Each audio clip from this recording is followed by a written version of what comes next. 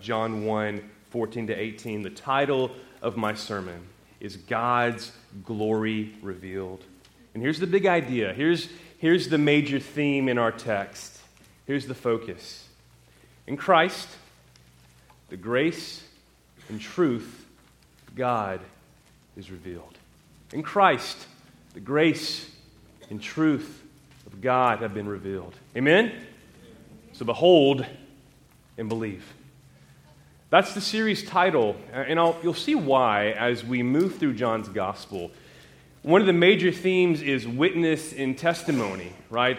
There are multiple witnesses in John's gospel to the life, death, and resurrection of Jesus, and we are meant to behold Christ in John's gospel and to believe, to trust in him and who he is and what he's done. I remember as a kid, and it's funny, the older you get, the harder it can be to remember sometimes. But when I was a kid, one of the more popular question and answer games was if you could spend a day with anyone, somebody famous, dead or alive, who would it be and why? Who's ever played that game? You could have a meal with them, you could spend the day with them, who would it be and why? Now, kids, when they hear this question, I think, immediately begin to think about how wonderful it would be to spend time, a day, with maybe their favorite athlete or artist or maybe some great leader or inventor. Now, the reason this game is so much fun is because it's so out there. It's untouchable. It's fun to imagine the impossible, right? I'm sure if you're married, you and your wife have said, can you imagine if we inherited $1 million today? Or if we could go anywhere on vacation next weekend, where would we go? And we know we can't just drop everything and go, but we like to imagine such things. When those questions are posed, especially to children, their imaginations run wild and they begin to daydream. Now here's what's incredible. It shouldn't surprise you. What's incredible is that we can know the creator of the universe. We can know the Savior of the world. And this is not sheer idealism. It's real. It's true. It's experiential. We can behold the King of the universe in the Word of God. We can get to know him through Scripture and through prayer. Do we truly grasp this incredible honor? To commune with the King in his Word. He has revealed himself to us in his Word so that we might know him. And we can. Amen? We can. That's why we're here. You know, we've already covered kind of the introductory matters of John's Gospel. I want you to chew on something else, though.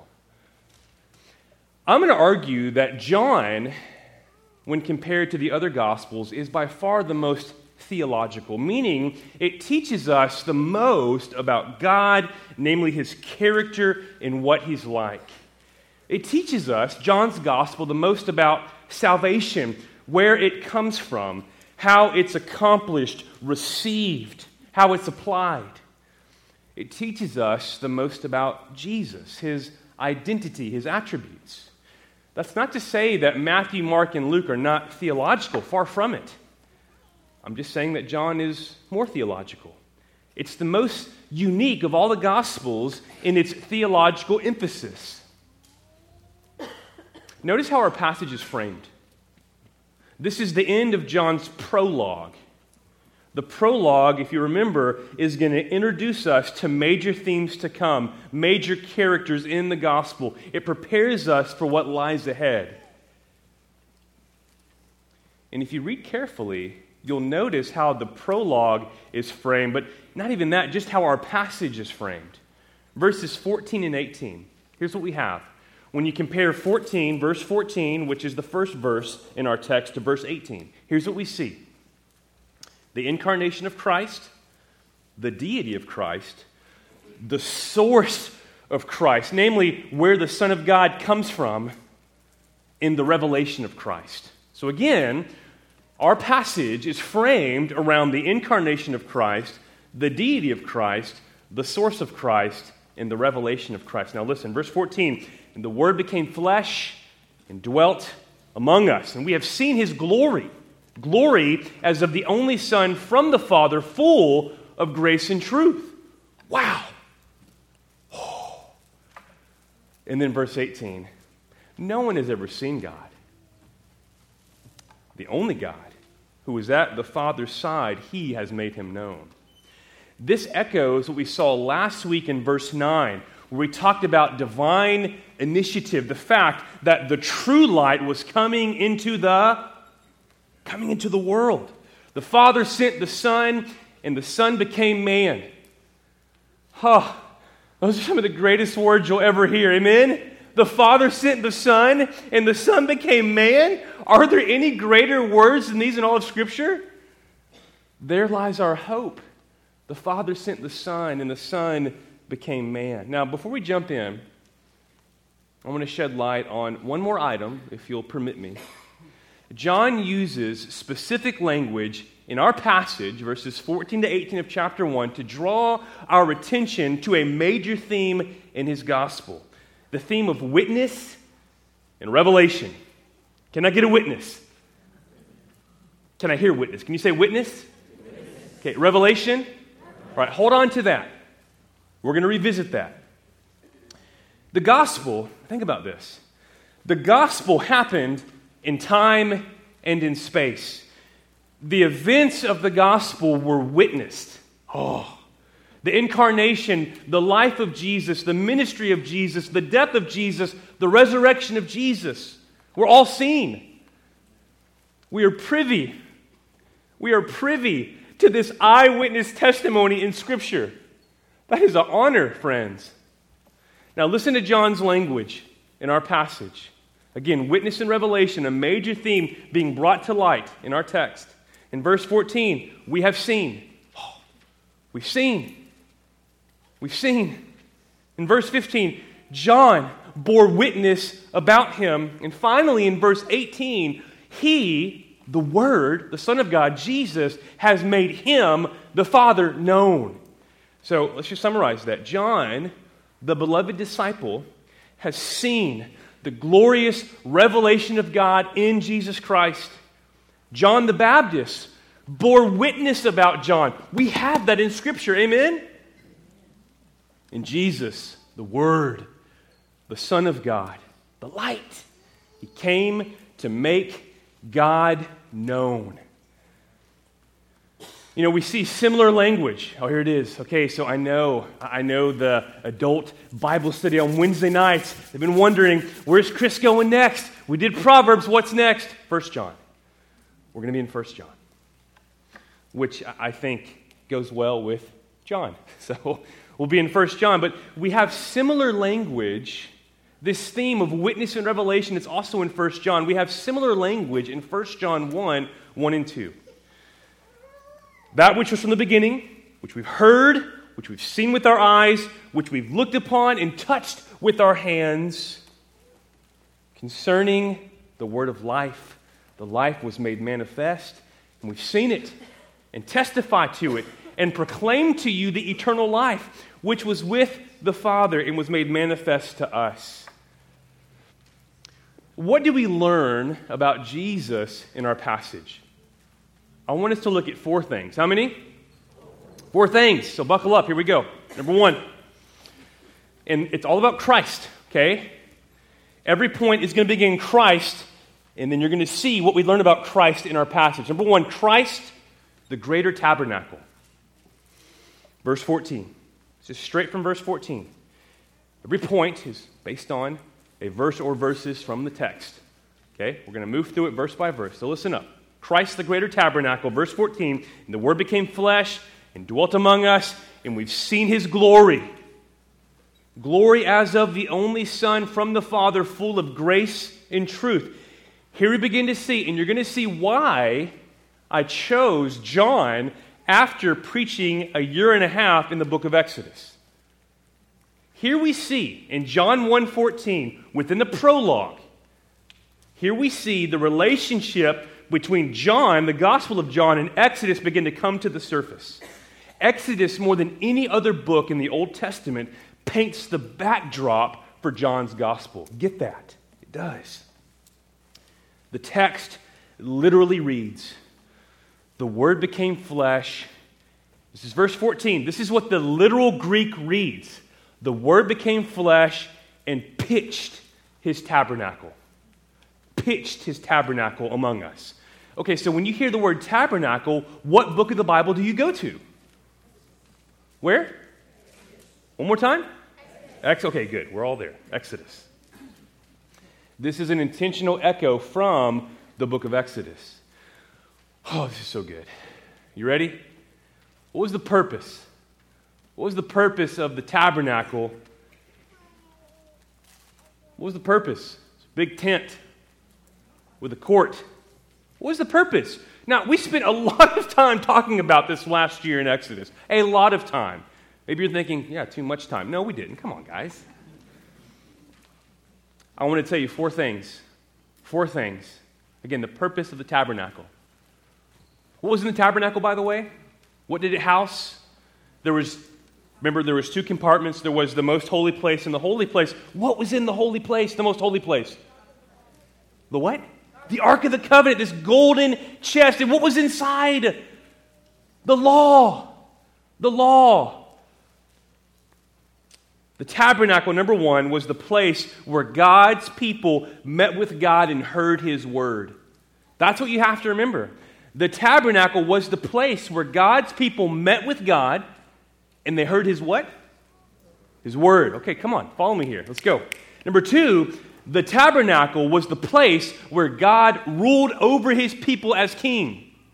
That was the place where it happened. God ruled over His people as king, the tabernacle. Number three, the tabernacle literally was the place where heaven and earth met. Remember, it was His throne. It was His footstool. And finally, the tabernacle was the place of sacrifice. It was where sin was atoned for, where forgiveness was provided. So let's put all this together. Christ, so again, you'll see the significance of the language that John uses to describe Jesus. And the Word became flesh and pitched His tabernacle among us. Why? Why would John say that? Why is John making that connection between Jesus and the Old Testament tabernacle? Here it is. Christ is the greater tabernacle. Now pay attention here. Christ now. Everybody say now. Okay, Christ now is the place where we meet with God and hear His word. Christ is the King of Kings who rules over His people by His word. Christ is the place where heaven and earth meet. We're going to see that in chapter 1. Christ is the place of sacrifice. Oh, the Old Testament tabernacle was a pointer to the greater tabernacle to come, Jesus Christ. You know, also, and this is dense, but catch it. You're going to hear this a lot. So let me give you a little background here. 7 years ago, I got into 2 doctoral programs. One was at Midwestern for PhD work in New Testament studies, and you have to basically submit a thesis, right? Here's what I want to write about. Here's my proposal for my dissertation. And it was John's use of Exodus. So this is near and dear to my heart, okay? But it's not just Exodus that's in the background. It's also the book of, can you guess? You don't have to. Isaiah. Isaiah. The language of John 1:14 also looks back to Isaiah, and specifically a major theme in Isaiah, that of the new Exodus. Isaiah, the book of Isaiah talks about a new Exodus to come. Why is that significant? What did the old Exodus represent? God showing up visibly to not only be with His people, but to do what for His people? To rescue them, to save them, to deliver them. Amen?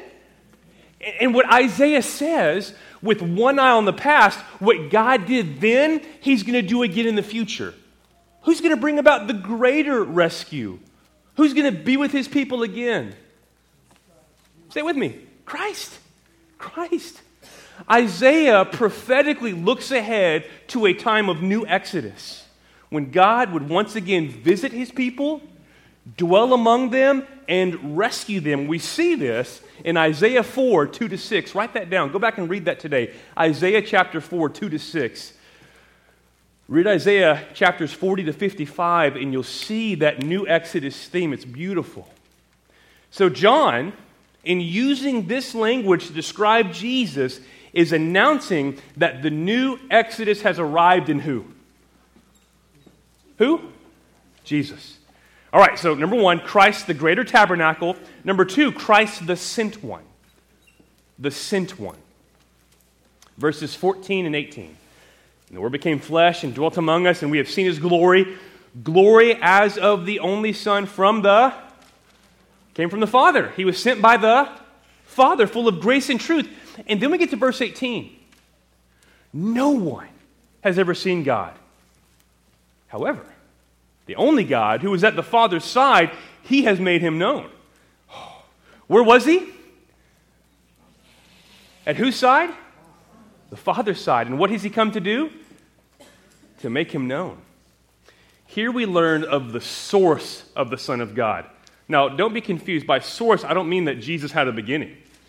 I mean He's always been with who? The Father. The one who is from the Father was sent by the Father to reveal God, Christ the sent one. Now, what does this teach us about God? The fact that God would make Himself known to us. Does He owe us that? Does He owe us that? Answer me that. So because He doesn't owe us that, and yet He gives it freely, shows us what about God? He's what? He's gracious. He's gracious. As we saw last week, Christ, the sent one, teaches us that God takes the initiative to save His people. The Father sends the Son. The Father is loving. Amen? He's loving.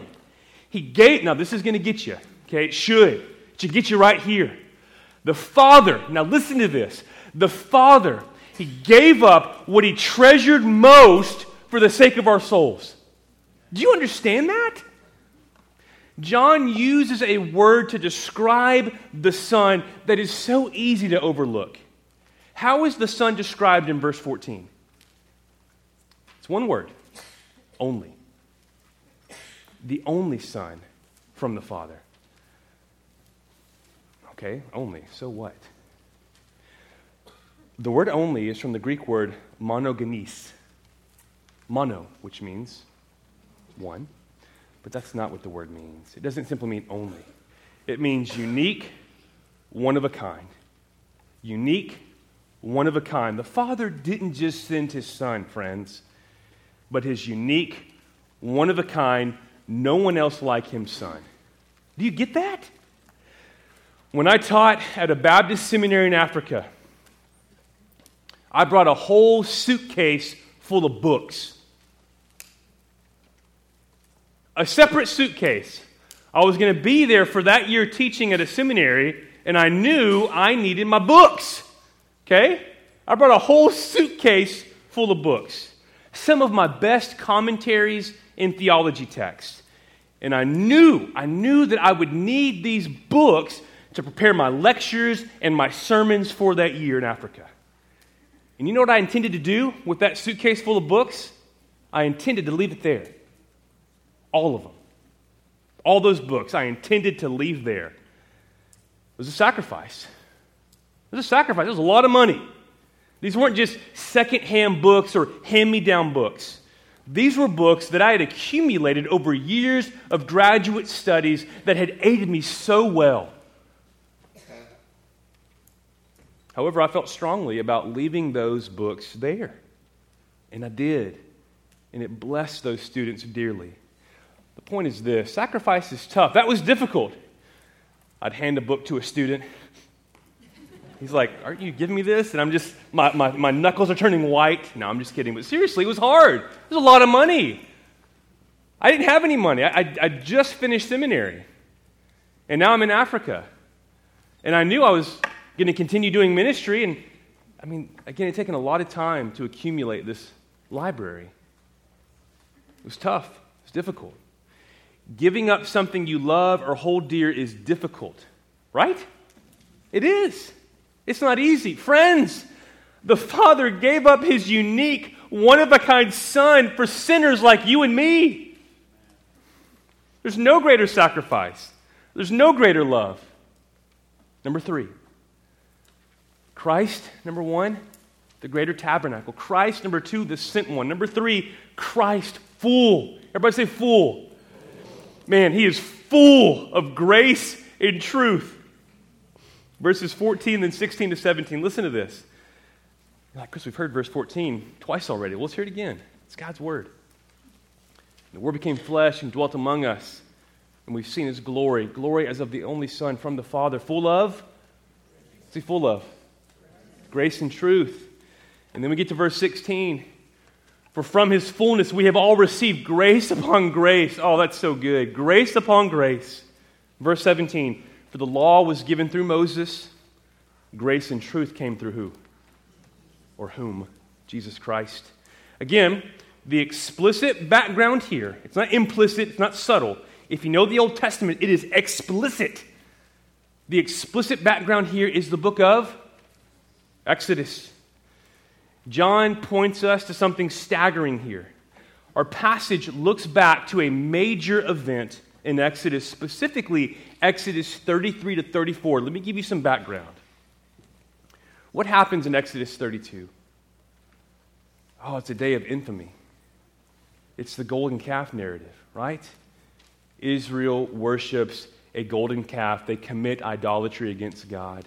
They break commandments 1 and 2. Come on, guys. And that should have been it for Israel. But Moses intercedes. He begs and pleads. God threatens them with, hey, you know what? I'm going to continue to send you on to the promised land, but I'm not going to go with you. And Moses realizes without the presence of God, they're hopeless. And so essentially, Moses prays and God agrees to stay with his people, but Moses asks for like a down payment, if you will. A pledge. Show me your glory. Please, God, show me your glory. Show me that you're going to continue to go with us and go before us. And the Lord graciously acquiesces. We're going to read about that in Exodus 33, 18 and 19, and Exodus 34, 6 and 7. Moses said, please show me your glory. And he said, I will. I will make all my goodness pass before you and will proclaim before you my name, the Lord. And I'll be gracious to whom I'll be gracious and will show mercy on whom I will show mercy. And now we get to chapter 34, verses 6 and 7. The Lord passed before him and proclaimed, the Lord, a God merciful and gracious, slow to anger and abounding in steadfast love and faithfulness, keeping steadfast love for thousands, forgiving iniquity and transgression and sin, but who will by no means clear the guilty, visiting the iniquity of the fathers on the children and the children's children to the third and the fourth generation. Now let's pause here. It's a lot, okay? But that is the background. That language full of what? Grace and truth. The background is Exodus 33 and 34, where God makes His glory, His goodness pass before Moses. The Lord, in that passage, equates His glory to His goodness. And His goodness is revealed through His character. He is gracious and merciful, slow to anger, and abounding in steadfast love and faithfulness. As the glory of God, now here it is. As the glory of God passed before Moses, this same glory is now revealed in whom? Did you hear verse 14? We've seen His glory, glory as of the only Son from the Father. The same glory that passed before Moses is now revealed through who? Christ. Christ. In Christ, the glory of God is on display. God's goodness as seen in His grace in truth. Again, the time of the new Exodus has arrived in Jesus. As God revealed His glory during the first Exodus, He would do it again now in the person of Jesus. How are we to understand the phrase full of grace and truth? It's repeated throughout our passage for emphasis. The words grace and truth correspond to the phrase from Exodus, abounding in steadfast love and faithfulness. So grace and truth corresponds to steadfast love and faithfulness found in Exodus 34:6. The entrance of Jesus, the Word, the light, the Son of God, into the world is evidence of God's grace, His kindness, His love, and His faithfulness to His promises. When we behold Christ, we can say together, God is what? He's good. For the coming of Christ declares God's love and faithfulness to His promises. Now, why is the second term so important? Christ full of what? Grace and? What is it again? It's truth, okay? So why is that second term, truth, so important? The glory of God in Christ is full of truth. Truth comes through Jesus Christ. As we saw last week, He is the true light. Remember, the call of John's gospel is to trust in Jesus. John wants us to see that Jesus is trustworthy. He's faithful. He's worthy of our trust because He's faithful. Trust in Jesus. Why? Why? He's faithful. If you've ever known someone who is consistently faithful, they're honest, they're trustworthy, then you know that through experience they can be what? They can be trusted. When they say something, you're not like, I don't know. When they say something, you believe them. You trust them. When they say something, you believe them. When they say they'll be there, you know they'll be there. When they say they'll do something, you're not waiting around. You're not guessing. You're not second guessing. Because of their proven track record, they've been trustworthy. You trust them. I think for children, this tends to be mom and dad, right? Mom and dad say something, kids are like, okay, it's going to happen. John highlights the faithfulness of God in Christ and calls us to entrust ourselves to Him, to come under His word, to trust Him with our whole hearts. Here's the application. Behold God's grace and truth in Christ and proclaim His goodness. Our devotional time, and I hope you have one, I hope you read and pray daily. Our devotional time as believers should be a practice of reading and prayer. And as we read God's word, we respond in what? God talks to us in His word, and we talk back, and we call that prayer. In His word, we behold God's goodness, His grace, and His truth, His faithfulness to His promises. And then we pause, and we thank Him in prayer. We praise Him in prayer. We rejoice in prayer. Number 4, final point. Christ, the ultimate revelation of God. Oh, who is the ultimate revelation of God? Christ. Verses 14 to 15 and verse 18. And the Word became flesh and dwelt among us, and we have seen His glory, glory as of the only Son from the Father, full of grace and truth. Verse 15. John bore witness about Him and cried out, "This was He of whom I said, He who comes after me ranks before me because He was before me." And then verse 18 one more time. No one has ever seen God. The only God who is at the Father's side, He has made Him known. A major theme in the Bible from Genesis to Revelation is divine revelation. God reveals Himself to His creation. And we say what? Thank you. Thank you. So theologians speak of two types of revelation. There's general revelation, which refers to God's revealing of Himself, His revelation through what He's made, through creation. God has revealed Himself, His law, who He is, through His creation. That's general revelation. And then there's special revelation. And this refers primarily to God's revelation of Himself and His plan of redemption through His what? Through His Word. And we see examples of both of these in Scripture. Psalm 19:1, the heavens declare the glory of God, the skies above proclaim His handiwork. Is that general or special? If general is God's revelation of Himself through creation, Psalm 19:1 is general. And then we have Hebrews 1, 2, and 3. Long ago, at many times and in many ways, God spoke to our fathers by the prophets. But in these last days, He has spoken to us by His Son, whom He appointed the heir of all things, through whom also He created the world. He is the radiance of God's glory in the exact imprint of his nature. And he upholds, so good, he upholds the universe by the word of his power. After making purification for sins, he sat down at the right hand of the Majesty on high. What does this teach us about God? Namely, the fact that God reveals himself. Again, does he have to reveal himself? Does he owe us revelation? It's grace. So the fact that he does that, number one, he's gracious. Number two, he's generous. And number three, he desires to be known.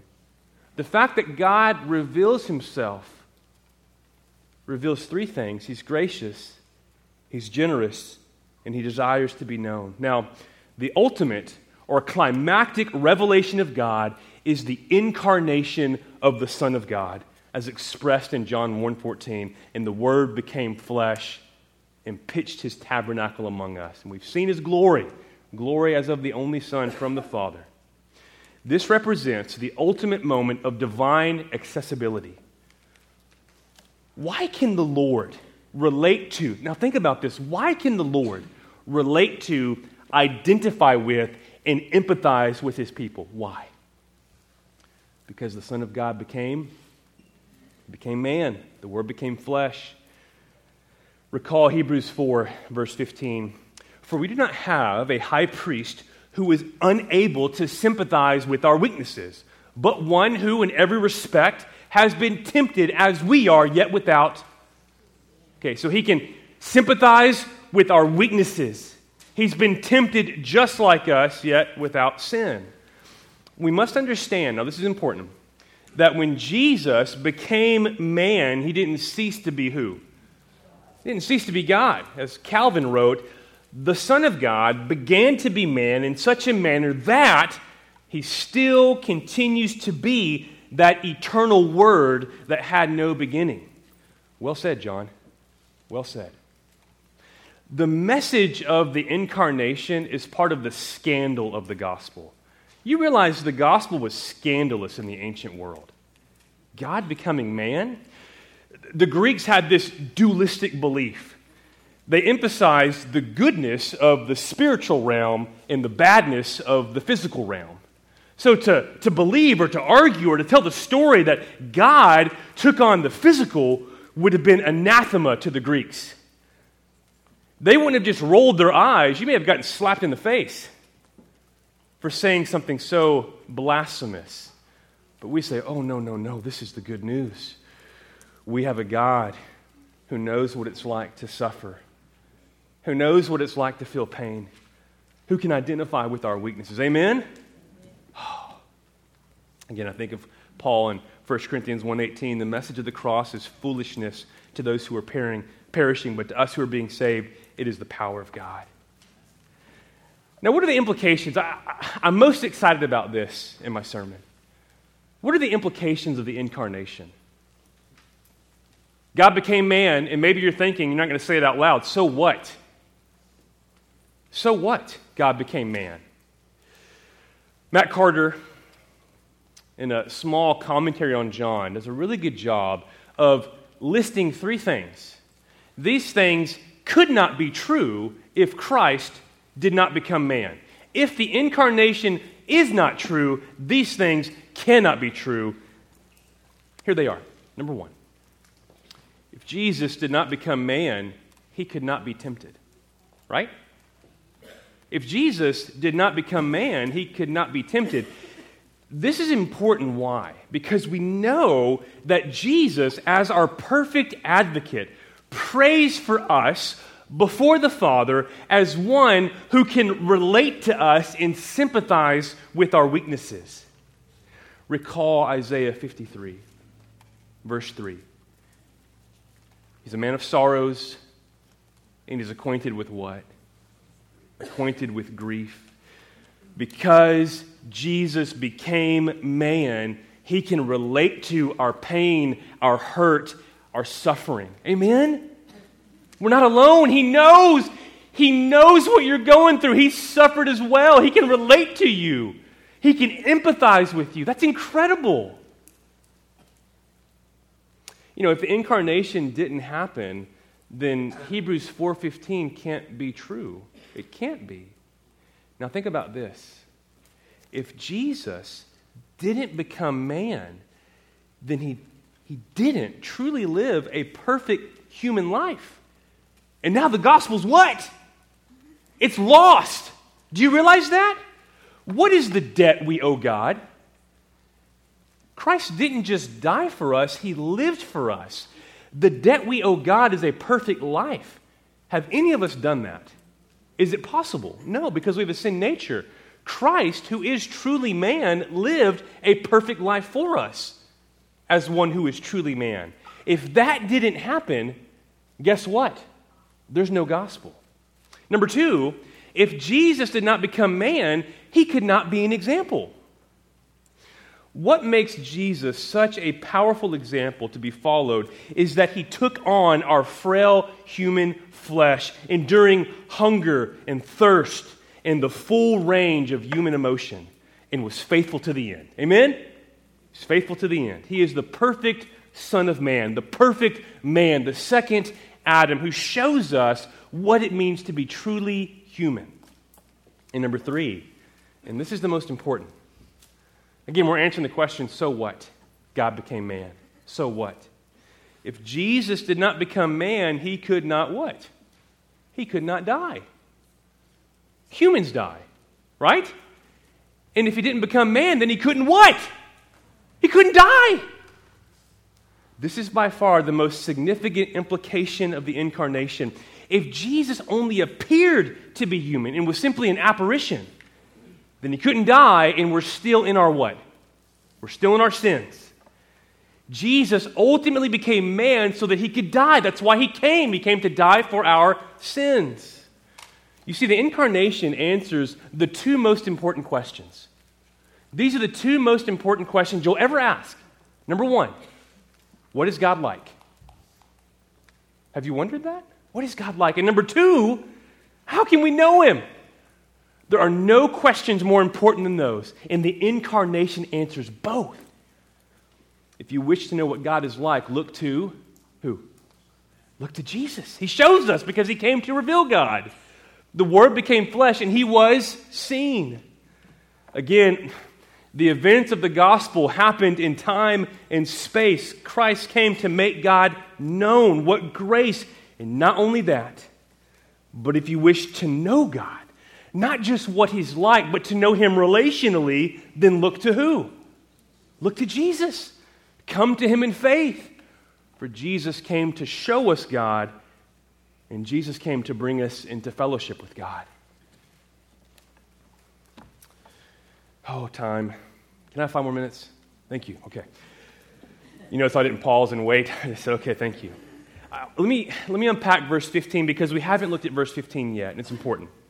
It says, John bore witness about him and cried out. This is where John's testimony begins. John the Baptist, right? JB. You got to distinguish between John the beloved disciple and John the Baptist. So this is where John the Baptist's testimony begins. This was he's referring to Jesus, of whom I said, he who comes after me ranks before me because he was before me. Are you confused yet? Good. It is confusing. Can I help you? Please, sure, okay. John the Baptist bore witness about Jesus, and we have access to that witness. Question is, what have you done with it? What do we learn about the one John bore witness about? Now, the Old Testament generally supports the notion that rank and honor are tied to one's age. So if you're older, what are you owed? What's inherently true about you? You have rank. You're owed honor. Now here's the kicker. John the Baptist was older than Jesus by how many months? 6 months. And he began his ministry before Jesus. And yet, John declares that Jesus ranks before him, meaning that Jesus is superior to him. In John's testimony, we have revealed the superior Son of God who has existed for how long? How long? Forever. Amen. And then we come to verse 18. We got to get here. This is it. This represents, I think, one of the clearest passages in the Bible supporting the deity of Christ. Is it important that Jesus is fully God? We've already established the importance of him being truly man. Is it important that he's truly God? Of course it is. And if you want support for the deity of Christ, look at verse 18. Jesus, the Son of God, who was at the Father's side. And what do we know about that? His bosom. We talked about that. It's a place of honor and intimacy. Has come to make the Father known. Jesus, who is God, is the ultimate revelation of God. Now, verse 18 represents the end of the prologue of John's Gospel. Now, notice how our prologue is framed. Verse 1 and verse 18. How does John begin his Gospel? In arche en hologos, ke hologos in prostentheon. I'm not going to do Greek. In the beginning was the Word, and the Word was with God, and the Word, here it is, was God. So out the gate, John wants us to see that the Word, Jesus, he's God. Okay? That's how it's framed. Then we go down to verse 18. No one has ever seen God. Okay? What comes next? The only God who is at the Father's side, he has made him known. Whoa! Jesus is? Who is the only God at the Father's side who has made the Father known? Who's he talking about? Jesus. So John wants us to see that Jesus is truly God.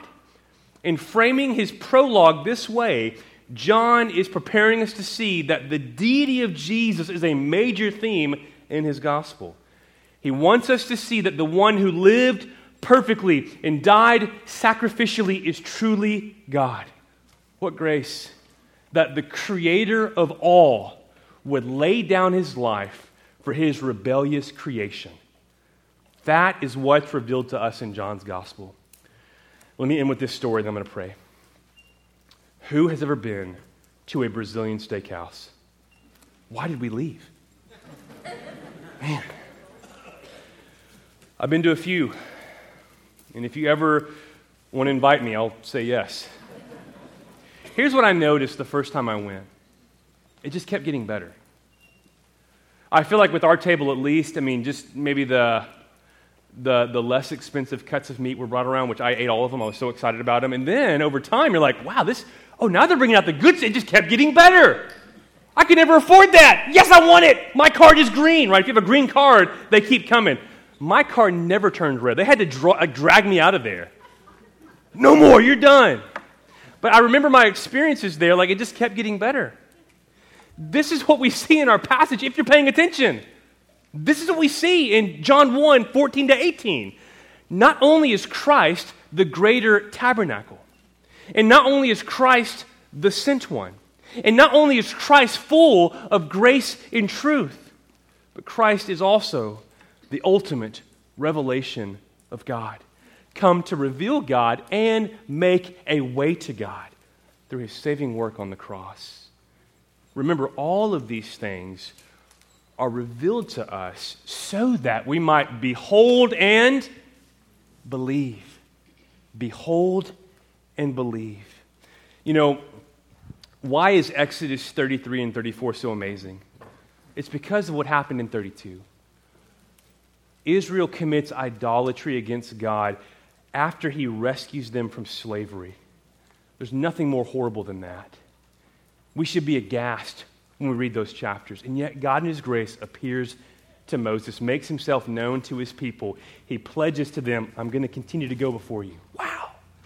Why is our passage so incredible?